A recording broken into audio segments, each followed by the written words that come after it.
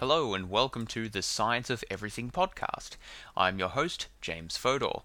In this podcast, I discuss a wide variety of topics in the natural and social sciences, exploring the many fascinating scientific discoveries that can help us to better understand the world around us.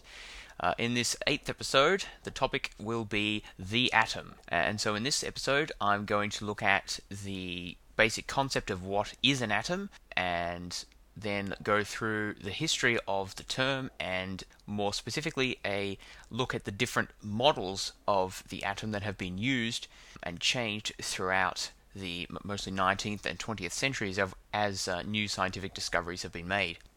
So to start off with, what is an atom? Well, basically an atom is just the smallest unit into which any substance can be decomposed or broken down into whilst still retaining its chemical properties. So each different element can be, like for example iron, tin, silver, gold, etc., can be broken down into smaller and smaller and smaller pieces until you get to an atom. Once you get to an atom of gold or silver, of oxygen or whatever, you cannot break it down any further without destroying the unique chemical properties of that atom. The term atom was originated in ancient Greek philosophy, where it was used to describe the smallest bit of matter, or the smallest piece of matter that could be conceived of. The word actually derives from the Greek word atomos, which means indivisible. So the concept was that this was kind of the smallest piece of matter you could imagine, and that it was indivisible, you couldn't divide it anymore. We now know today that that's actually false. Atoms are not the smallest bit of matter, and atoms can be further divided, but it's just kind of a fluke of history that we came to have a word to describe atoms which means indivisible, which is not actually true, and you'll see that as I describe the history of our understanding of the atom. So anyway, the idea of an atom came up in ancient Greek philosophy and was sort of thrown around and discussed. Some people believed in it, some people didn't. By the early scientific revolution in the 17th and 18th centuries, most scientists did believe in the concept of atoms, though at this stage there was little empirical support for the idea. Empirical support for the atom will not come until the 19th century, and I will talk about that momentarily. First, though, I just want to give you an idea of how big an atom actually is. Now, I'm sure you all know that atoms are very small, but it's hard to really get a grasp of just how small these things are. So I've converted the relative sizes of a few different things to objects that you might be a little bit more familiar to you. Okay, so if we take the distance from the North Pole to the South Pole, which is 20,000 kilometers, so that's halfway around the Earth's circumference, let's suppose that is as big as your fingernail, which is approximately 1 centimeter across. So your fingernail is expanded to the distance from the North to the South Pole. If we do that, then the size of a single cell, a single animal cell, compared to your fingernail, is the same or equivalent to the size of a medium-sized city, about 20 kilometers, relative to the distance between the North to the South Pole. So if your fingernail was as big as the Earth, basically a single cell would be the size of a city. So, how big is an atom? Well, on this scale, an atom would be about the size of a basketball, about 20 centimeters across. So if our fingernail was the size of the Earth, or the size of the distance from the North to the South Poles, an atom would be, on that scale, only the size of a basketball compared to the size of the Earth. You can see that that is very small. A basketball compared to the Earth, that is just incredibly tiny. And if we're looking at the nucleus of the atom, which is the small part of dense part of the atom in the center, which contains most of the mass of an atom, the nucleus on this scale would be about the size of a very small grain of sand, less than a millimeter across. So just to recap, if your fingernail was expanded to the size of the Earth, an atom would be about the size of a basketball, and the nucleus of the atom would be about the size of a grain of sand. So that perhaps gives you some idea of how small atoms really are. They're not just small, they are really tiny. Okay, so now let's move on to the more modern history of atoms, beginning with the discoveries that supported the existence of atoms in the 19th century. In 1803, English natural philosopher called John Dalton used the concept of atoms to explain why elements always react in ratios of exact whole numbers. And so to explain this empirical result, which had been shown by a number of experiments in the 18th century, he proposed that each element consisted of atoms of a single unique type, and that these atoms could join together to form chemical compounds in specific ratios. For example, we know now that 2 hydrogen atoms and 1 oxygen atom make up a molecule of water. So as a result of these theories, Dalton is considered to be the originator of modern atomic theory. And this was one of the first key evidences that atoms really did exist. Another line of reasoning to support the atomic theory began in 1827 when botanist Robert Brown used a microscope to look at dust grains floating in water and observed that they seemed to move about erratically, randomly, just jiggling from side to side. This phenomenon became known as Brownian motion, and it seemed to support the idea that there was some kind of force being exerted upon these grains of dust by atoms. And indeed, this is a theory that was put forth by Albert Einstein in a famous paper in 1905, where he explained Brownian motion in terms of the water molecules continuously knocking the grains of dust about, so that when more water molecules hit one side of the grain of dust, it moved, it was pushed in one direction, and if more water molecules just happened by chance to hit the other side, it jiggled in another direction. And so the collision of water molecules, or atoms, with the grains of dust is what caused the erratic motion. And this was further support for the atomic theory of matter, because before this time there were some who thought that matter was continuous, sort of like a line, so that you could divide matter up into any arbitrarily small division that you wanted, as opposed to atomic theory, which held that matter was discrete and that there was a limit to how finely you could divide it. However, the work of Dalton and later Einstein clearly provided support for the idea that atoms existed and therefore matter was discrete and not continuous. Now, in the late 19th century, there were further important discoveries made which provided new insights into the nature of these atoms, which had just been discovered, as I just discussed. And one of these was the cathode ray tube. Now, what is a cathode ray tube? Well, basically, a cathode ray tube is just an evacuated glass tube, so evacuated meaning most of the air is pumped out, with 2 electrodes at one end. So, in the late 19th century, a man named Thomson took these fancy new inventions, these cathode ray tubes, and produced some very interesting results on them. He found that when a certain amount of air was removed from the tube, sparks began to jump between the 2 electrodes, and when even more air was removed, the sparks disappeared, but instead a green glow was visible at the opposite end of the tube to the one where the electrodes are placed. And it was found that this was always opposite, particularly this green glow always appeared opposite the negative electrode. And further, that a metal object placed in the middle of the tube cast a shadow on the glow that appeared at the other end. It was also found that magnets placed in the middle of the tube deflected this glow, which was referred to as cathode rays, the supposed rays that were generating this green glow, and thereby demonstrating that whatever was causing the glow must be charged particles because they were affected by a magnet. When an electric field, as opposed to a magnetic field, was applied across the tube, the direction in which the glow, and therefore the rays, was deflected by the electric field demonstrated that whatever was causing it had to be negatively charged. So now we know that they are not only charged particles, but they have to be negatively charged. But what the heck were they? No one knew what these things were. However, Thomson examined the amount of deflection from his electric field, and doing so was able to calculate the mass-charge ratio, so the ratio of the mass of these particles to their electric charge, of whatever it was that was causing this funny glow. And it was found that this number was about 2,000 times smaller than the mass-to-charge ratio of the hydrogen ion, which was essentially the smallest atom. Now, by assuming that the charge of both the hydrogen atom and this new particle were the same, Thomson determined that cathode rays must have a much smaller mass than the hydrogen atom, about 2,000 times smaller. And if these new particles had a mass of only 1/2000th of a hydrogen atom, that meant that the atom had probably been split.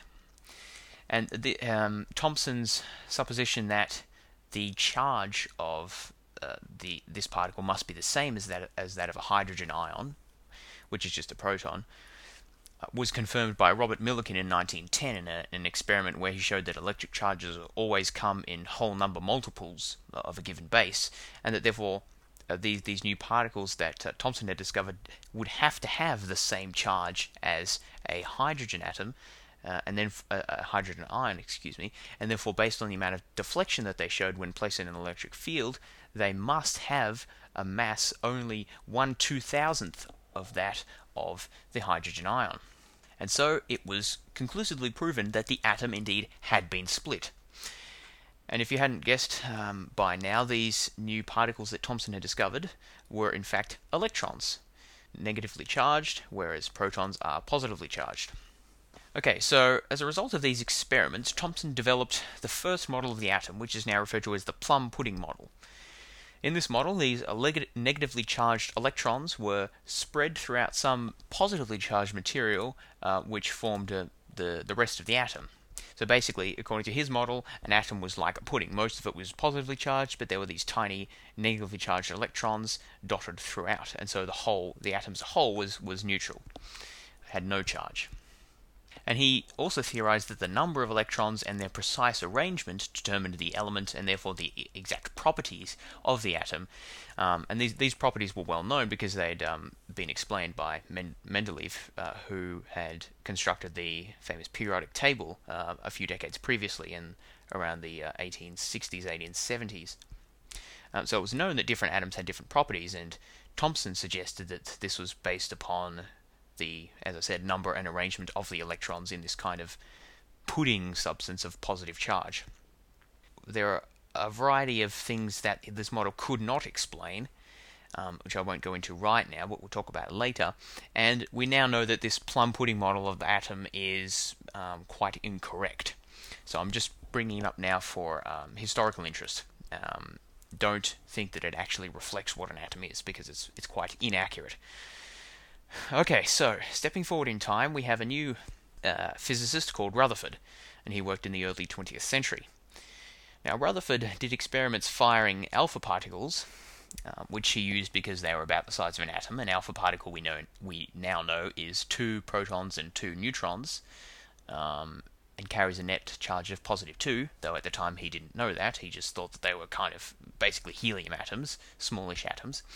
So anyway, he was firing these alpha particles at a thin sheet of gold foil, and by doing so he hoped to determine the size and shape and structure of atoms. Now, according to Thomson's model, the positive material in the atom was too spread out to make much of a difference, to interfere with anything, and therefore he expected the particles to pass straight through the gold foil. To his astonishment, however, most of the particles did pass straight through as he had expected, but to his astonishment, some of the alpha particles were deflected right back at him. And he compared this to 19-inch shells, as in artillery shells, being reflected off of tissue paper. It just didn't make sense to him. The alpha particles, according to the current theory, should have, because of their kinetic energy and their size, should not be affected at all by the tiny, thin strip of gold foil. And so what on earth was going on here? So on the basis of this experiment, Rutherford hypothesized that all of the positive charge of an atom must be concentrated at a tiny spot in the center. And this would explain his results, because most alpha particles passed straight through the tin foil, because the atoms in the alpha particle, the nucleus of the alpha particles and the nucleus of the gold atoms missed each other because they were very small, and so most of the atom was just empty space, and so most of the time the alpha particles just sailed right through. But occasionally an alpha particle nucleus would come very close to, or actually strike, a gold atom nucleus. And when that happened, there was a significant amount of mass that was involved, relatively speaking, and so the alpha particle rebounded. And so Rutherford calculated, using data from his experiments, that on this model, the size of the nucleus would have to be 100,000 times smaller than the size of the atom, which means that atoms were mostly empty space. And this comes back to the size of the nucleus that I mentioned earlier. That if the atom was the size of a basketball, the nucleus would be the size of a tiny speck of sand. It's just and remember that nucleus comprises the overwhelming majority of the mass of the atom. So the virtually all of atoms are just comprised of empty space, which is something that Thomson, when he originally discovered the electron, had never imagined. And so, on the basis of this discovery, Rutherford proposed a new model of the atom. You could think of this as Atom 2.0. This was the solar system model. He proposed that electrons orbited about a positively charged nucleus in a similar way to which the planets orbit about the sun in the solar system. So you know that the planets go about or orbit around the sun in elliptical orbits, and the reason that they stay in those orbits is because although they are attracted to the sun by the force of gravity, they also have perpendicular velocity to the sun, so they're kind of moving away relative to the sun, and these two forces cancel out, resulting in a perpetual close to circular motion around the sun. And I refer you back to my first podcast on explaining gravity for a bit more of an explanation on how these orbits work. But basically, Rutherford proposed that the same basic thing happened in atoms. The nucleus was positively charged and electrons were negatively charged, so you would expect the electrons to be attracted to the nucleus. But the reason that didn't happen is because they were constantly because the electrons had a perpendicular velocity, and so were kind of trapped in an orbit about the positively charged nucleus. And this is the model of the atom that you may have learned back in high school or in a similar situation, because it's still frequently taught today, even though as I'll explain later, it's not quite correct. However, there was one fatal problem with Rutherford's model of the atom. Specifically, according to Maxwell's equations, which describe the electromagnetic force, when you accelerate a charged particle, and of course an electron is a charged particle, it should emit light, or electromagnetic radiation. Now, as an electron was orbiting around the proton, as Rutherford had hypothesized it did, it would have to be being accelerated by the proton. Now, normally we think of acceleration as a change in velocity, a change in speed, but actually acceleration refers also to a change in direction of the direction of travel of something. So, as a result of the attractive force between the proton and the electron, the direction of travel of the electron is constantly being changed, and that's why it's constantly going in a circle about the nucleus. Otherwise, it would just keep going in a straight line and would fly off into space. So the fact that the electron is orbiting the nucleus clearly demonstrates that it is being continuously accelerated by the nucleus. But as Maxwell's equations show, when you accelerate a charged particle, it should, in fact it must, emit electromagnetic radiation. But if electrons were constantly emitting electromagnetic radiation, they would also be constantly emitting energy. And therefore they would constantly be losing energy, which would mean that they would constantly be slowing down as they traveled about the atom. And this would be demonstrated by the electrons gradually spiraling into the nucleus as they lost energy and therefore traveled slower, and so were sort of gradually captured, if you like, by the protons in the nucleus. And according to this model, calculations were done that showed that as a result of this process, atoms should collapse in about a billionth of a second. And clearly atoms did not collapse in 1/1000000000th of a second, so something had to be wrong with the model. And Rutherford just basically said, in a rather hand-waving fashion, that, well, Maxwell's equations did not apply to the subatomic level, and didn't really explain why. And so this was a big mark against Rutherford's model, or at least, in the eyes of many scientists, an indication that our understanding of the atom at that time was far from complete. And indeed, it was not complete. And there was yet another problem with Rutherford's model, and indeed with other models of physics at the time. So this problem was not unique to Rutherford's model of the atom. It was a broad problem, and it's called the black body paradox, or the black body radiation paradox. Now, to explain this problem, we just need to step back a bit and talk about what black body radiation is. All objects glow by emitting electromagnetic radiation, which is light. The hotter an object is, the more radiation it emits, and therefore the brighter it glows. Now this might sound a little bit counterintuitive, but just think about a piece of metal. If you put a piece of metal in the fire, gradually it starts to glow, and then it starts to glow brighter and brighter and brighter as you heat it up further. The sun glows extraordinarily bright, partly because it is really hot, and therefore emits a lot of EM radiation just by black body radiation.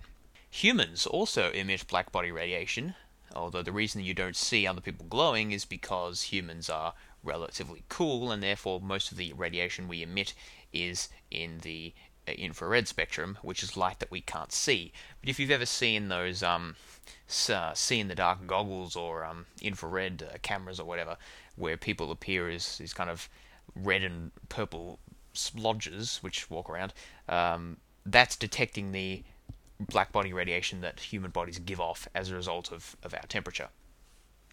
And so not only as an object heats up, it emits more radiation, so it glows brighter, but it also emits a larger fraction of its radiation in higher frequencies. Higher frequencies of light correspond to higher energy, or more energy in each photon of light. Now, experiments by the late 19th century had shown that this black body radiation, the distribution of frequencies of light emitted by black bodies, was the same for all objects and that were at the same temperature. So whether you were a pig, a blade of grass, a rock, or anything, you would have the same black body radiation spectrum as long as you were at the same temperature. It didn't matter what material you were made of or anything, as long as you were at the same temperature. But as temperature was increased, the distribution would change, so you would emit more light, and more of that light would be at a higher frequency. Okay, so that's the basic idea of black body radiation. So you might ask, well, what's the paradox? This all seems to make sense.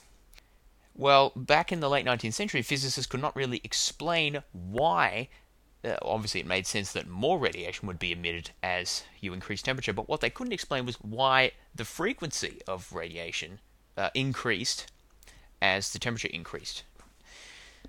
Nor could they explain why there was a peak of intensity of radiation at a specific wavelengths, which then declined for shorter and longer wavelengths.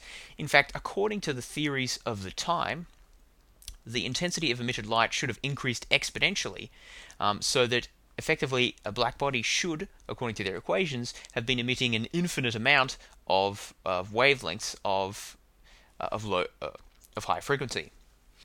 So basically, the black body radiations that were shown to occur from experimental data were inconsistent with those predicted by theory, and they could not explain the difference. Particularly, they couldn't explain why there was a relationship between the temperature of an object and the frequency of radiation that it emitted.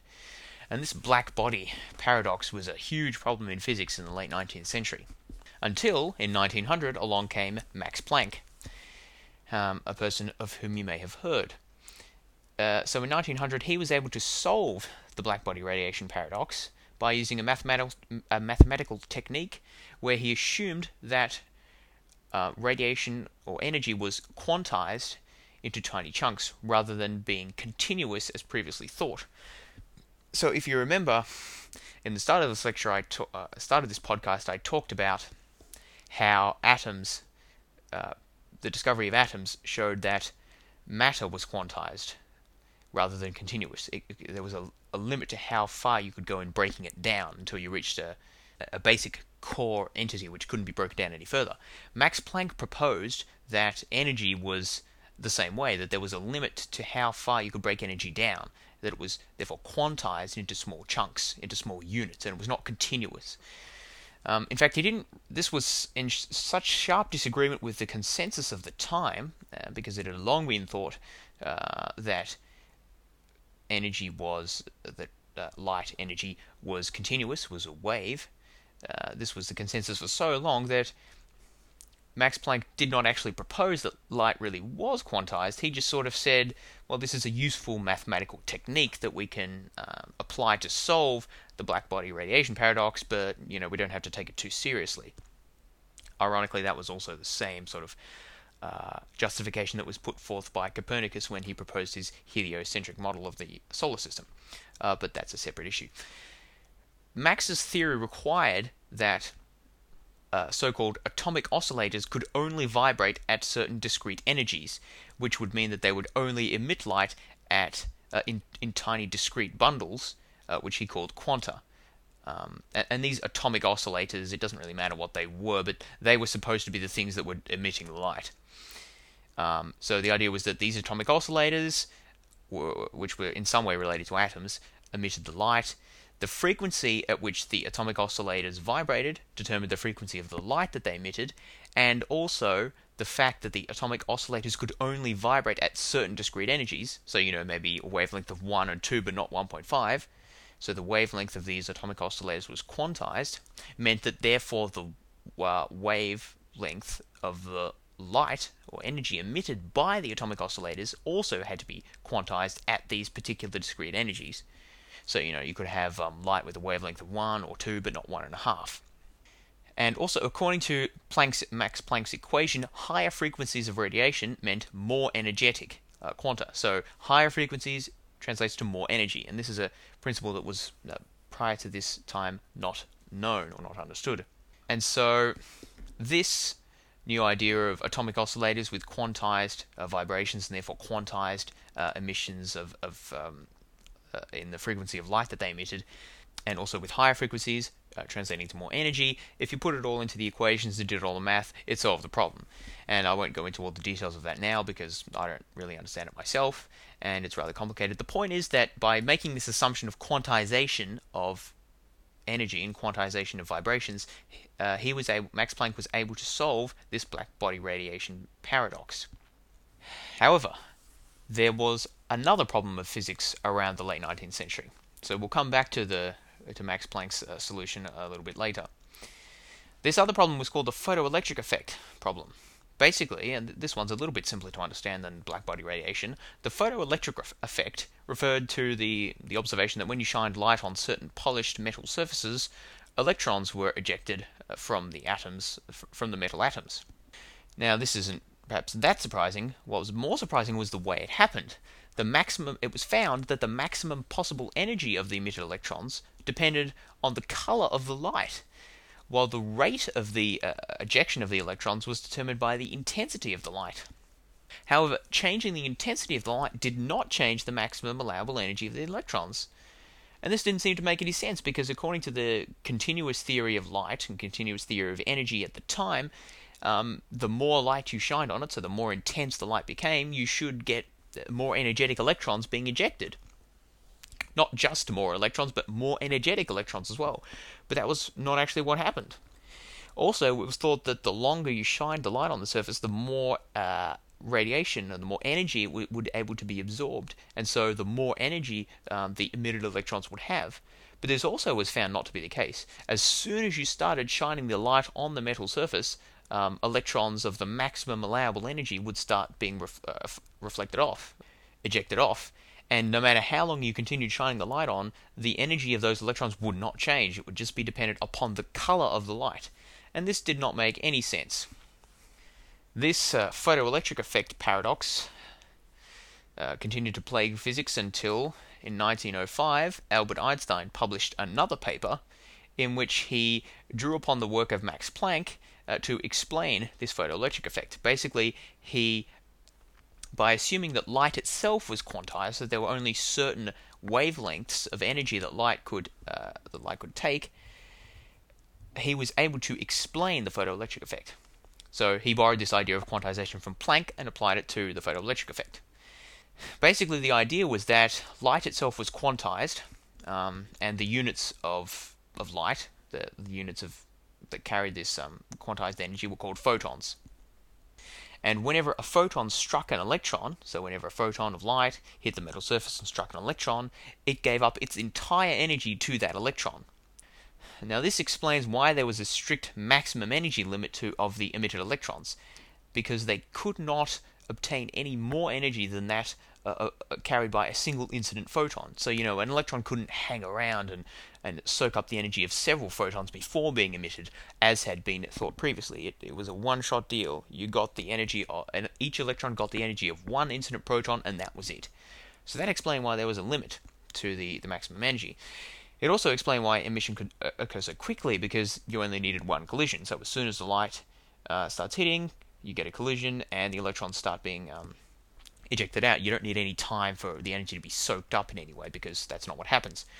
Also, Einstein borrowed Planck's idea that the frequency of light was related to the energy of that light in order to explain why the color of light seemed to matter, because he proposed that higher frequency light, which translates into different color of light — the frequency and color of light are closely related, they're basically the same thing. For example, red light has a lower frequency than blue light. This difference in frequency between colors of light explained why the color of light mattered in determining the maximum allowable energy of the electrons, because the higher energy the light, the higher the energy of electrons that it could emit. It also explained why the color did not affect the number of electrons being emitted, because even if you have a really high energy photons being incident on the surface of the metal, you still only have the same number of photons. So you can't increase the rate of electron emission. The only way you can increase the rate of electron emission is to increase the intensity of the light, so put more photons on it. So more photons incident on the metal means more electrons coming off the metal, but the only way to increase the energy of those electrons is to use a higher frequency of light, or higher frequency of radiation. So there was this separation between the intensity of the light, which was corresponded to the number of photons, and the energy of the light, which corresponded to the frequency of the photons. And so using this principle of quantization of energy borrowed from Max Planck, Albert Einstein was able to explain in a very persuasive way the photoelectric effect.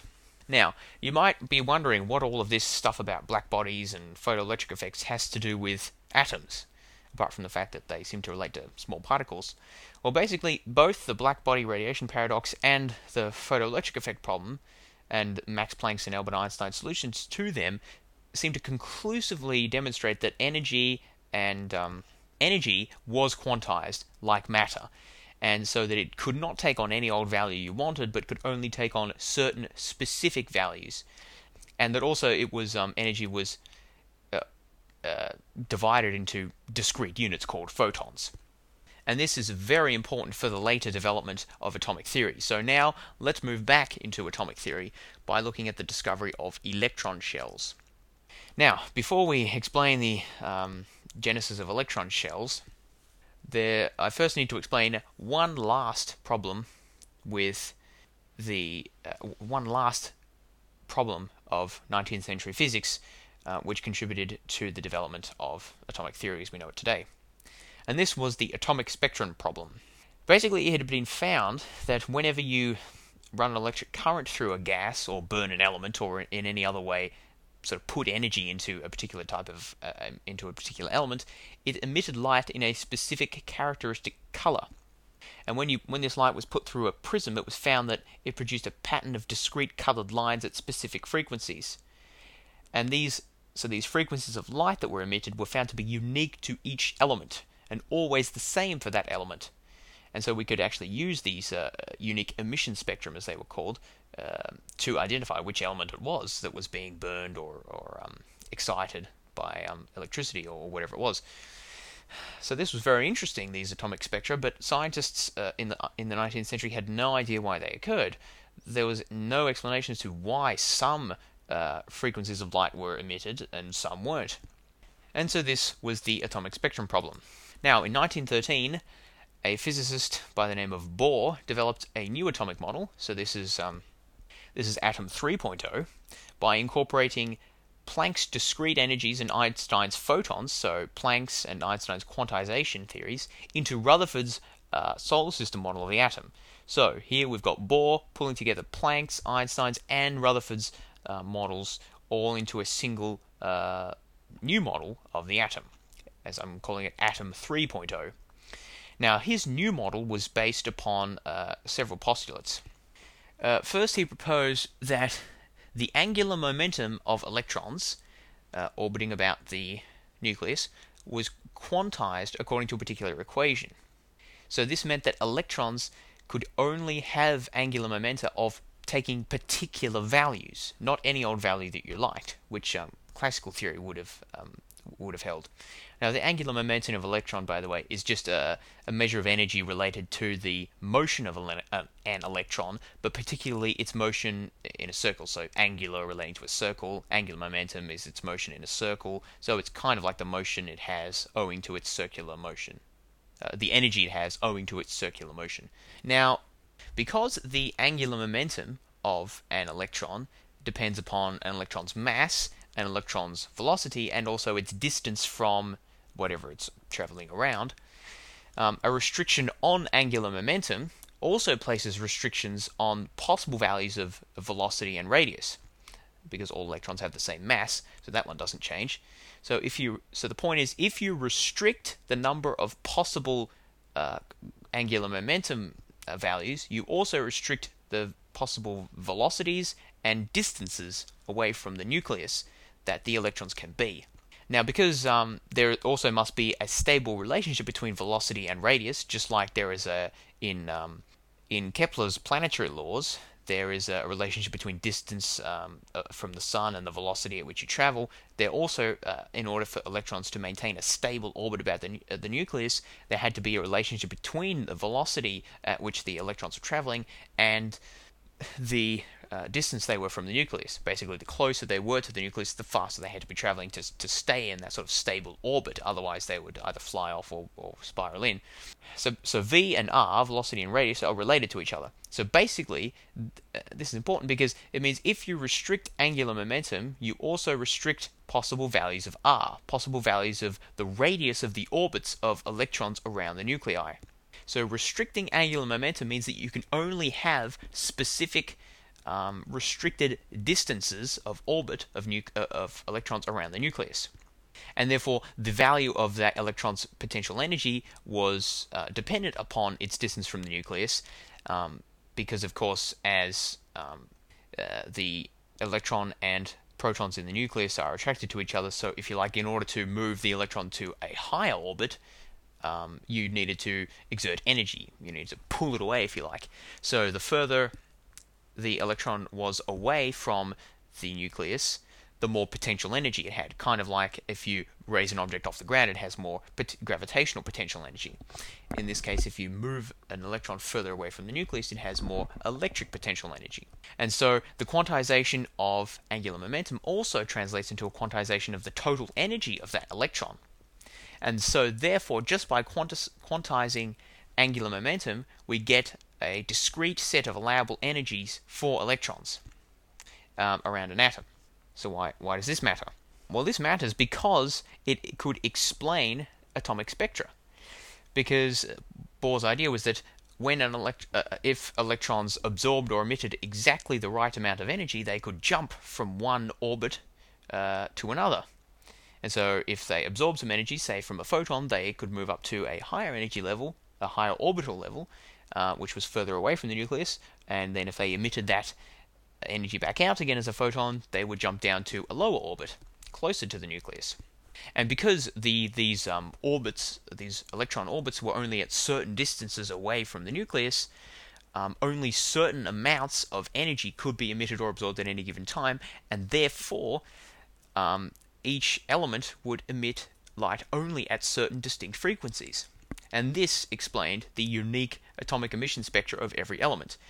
I should say that every element had a unique spectrum because the exact energy levels would differ depending on exactly how many protons the atom had, how many electrons there were, and stuff like that. Complicated interactions of these things produced slightly different energy levels for each atom, for each element, and therefore each element had its own unique emission spectra, which was explained in this way by Bohr's model. Bohr also postulated that when an electron was in one of the allowed orbits, it did not radiate any energy. And he just argued that, well, Maxwell's equations, which said that it should emit energy, did not apply to the subatomic realm. And so using these three postulates, the postulate of quantization of angular momentum, the postulate of electrons jumping between one allowed orbit and another and emitting radiation in the process, and the third postulate of no emission of radiation while an electron is within an orbit, Bohr was able to explain atomic emission spectra and the paradox from Rutherford's model that atoms should be unstable and collapse in a fraction of a second. So this was a big step forward in atomic theory. Now this model of the atom, Bohr's model, or Atom 3.0, is a reasonably good model. It explains quite a lot, and it's still widely taught, for example, in high schools to this day, but it does have its limitations. Most of all, it incorporated classical and quantum mechanical ideas, for example, the idea of quantization, in a rather haphazard manner, without any real explanation as to why it was being done, apart from in order to fit the data. For example, electrons were supposed to orbit the nucleus because of the electromagnetic force in accordance with Maxwell's equations, but then Bohr just threw away Maxwell's equations when these equations predicted that the electrons should constantly emit radiation and therefore should spiral into the nucleus. There were also additional subtleties to the spectral lines, which I won't go into now, but suffice it to say there were these subtleties to the spectral lines which Bohr's model could not explain. And these and various other problems led later physicists to develop fully quantum mechanical models of the atom, which are far more satisfactory and now provide the best models for understanding the atom today. However, it seems that I have run up against a time barrier, and so I will continue this discussion about the current models of the atom next week, along with, I think, an introduction to some basic principles of quantum mechanics, which are, in fact, necessary to understand modern atomic theories. So hopefully you learned something interesting from this show. And if you enjoyed the podcast, please help to spread the word by posting a review on iTunes. I don't think I have any yet, or anywhere else you may feel so inclined to do so, or by sharing the podcast with a friend. If you have any questions, comments, suggestions, or anything else you'd like to say, please feel free to contact me. My email address is fods12, that's FODS12, @gmail.com. You can also find detailed show notes for this podcast and leave comments at my website, which is scienceofeverything.webs.com. Thanks for listening, and I'll talk to you next week.